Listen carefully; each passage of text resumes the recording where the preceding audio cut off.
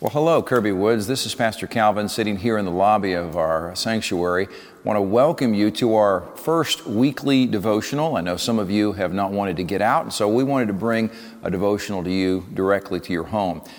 Today we're in Luke chapter 18. The Bible says that Jesus spoke a parable to them that men ought always to pray and not to lose heart. Here's what he said. There was in a certain city a judge who did not fear God nor regard man. Now there was a widow in that city, and she came to him, saying, "Get justice for me from my adversary." For he would not for a while, but afterwards he said within himself, "Though I do not fear God nor regard man, yet because this widow troubles me, I will avenge her, lest by her continual coming she weary me." Then the Lord said, "Hear what the unjust judge said. And shall God not avenge his own elect who cry out day and night to him? Though he bears long with them, I tell you that he will avenge them speedily. Nevertheless, when the Son of Man comes, will he really find faith on the earth?" You know, sometimes it seems like we pray and we pray and we pray and we ask God for things, and it just doesn't appear as though either God hears or he's answering our prayers. And the temptation is that we would lose heart and we would somehow give up. And it's for that specific reason that Jesus has given us this teaching, that we would continue to pray, always pray, and not lose heart.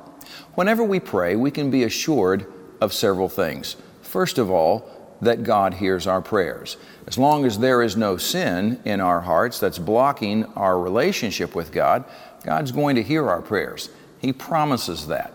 And the second thing we can know is that God knows what we need before we even ask. Jesus says this on the Sermon on the Mount. Your Father knows what you need before you ask. So some people say, well, why do we even bother asking? I mean, if God knows everything that we need, why doesn't He just give it to us?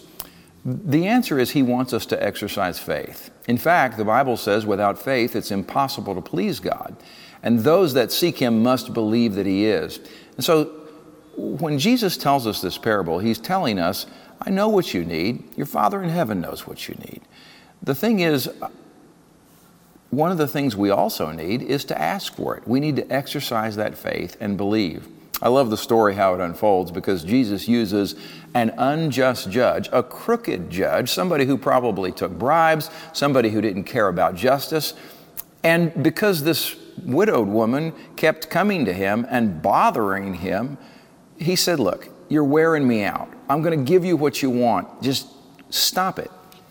And Jesus says, if this unjust judge would do this for this woman that he didn't care a thing about, how much more will your Father in heaven give you the things that you ask for if you will not lose heart, if you will not give up, if you will not stop asking? And the Bible says to ask and we shall receive, seek and we shall find, knock and the door will be answered. Those are verbs that indicate ongoing action. We are to keep on asking, keep on seeking, keep on knocking. I hope that in your personal walk with Christ this week, you will not give up in your prayer so that when Jesus comes, He will find faith in your heart.